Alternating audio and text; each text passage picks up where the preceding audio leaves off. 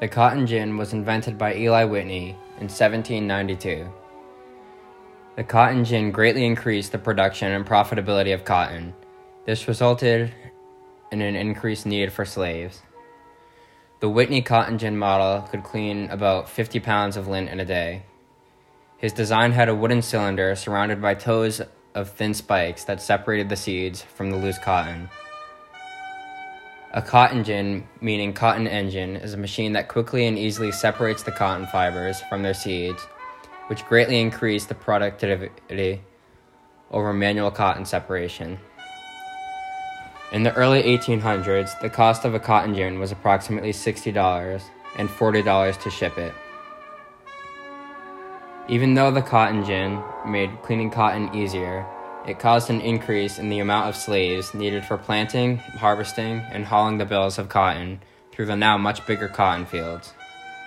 It's a July afternoon in 1822, and two female slaves named Abigail and Betsy are working through the brutal heat, dragging bales of cotton, while the male slaves ran the gins.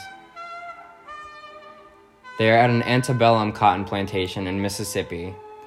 An antebellum plantation was what they would call a plantation that occurred before the war. Abigail is 17 and Betsy is 16. They were both born into slavery. Betsy is 6 months pregnant with her second child. Their typical clothing consists of smock or gown made of horse wool or osnaburg, which was made from flax or hemp. They often wear head wraps as well. Female slaves are forced to hand separate trash and foreign matter from the fiber and carry the baskets of cotton to the lint room. The female slaves are expected to perform the heavier labor and haul cotton bales from the field to the gin house, while the male slaves are expected to run the more technical machines. Their days start when the sun comes up and don't end until the sun goes down.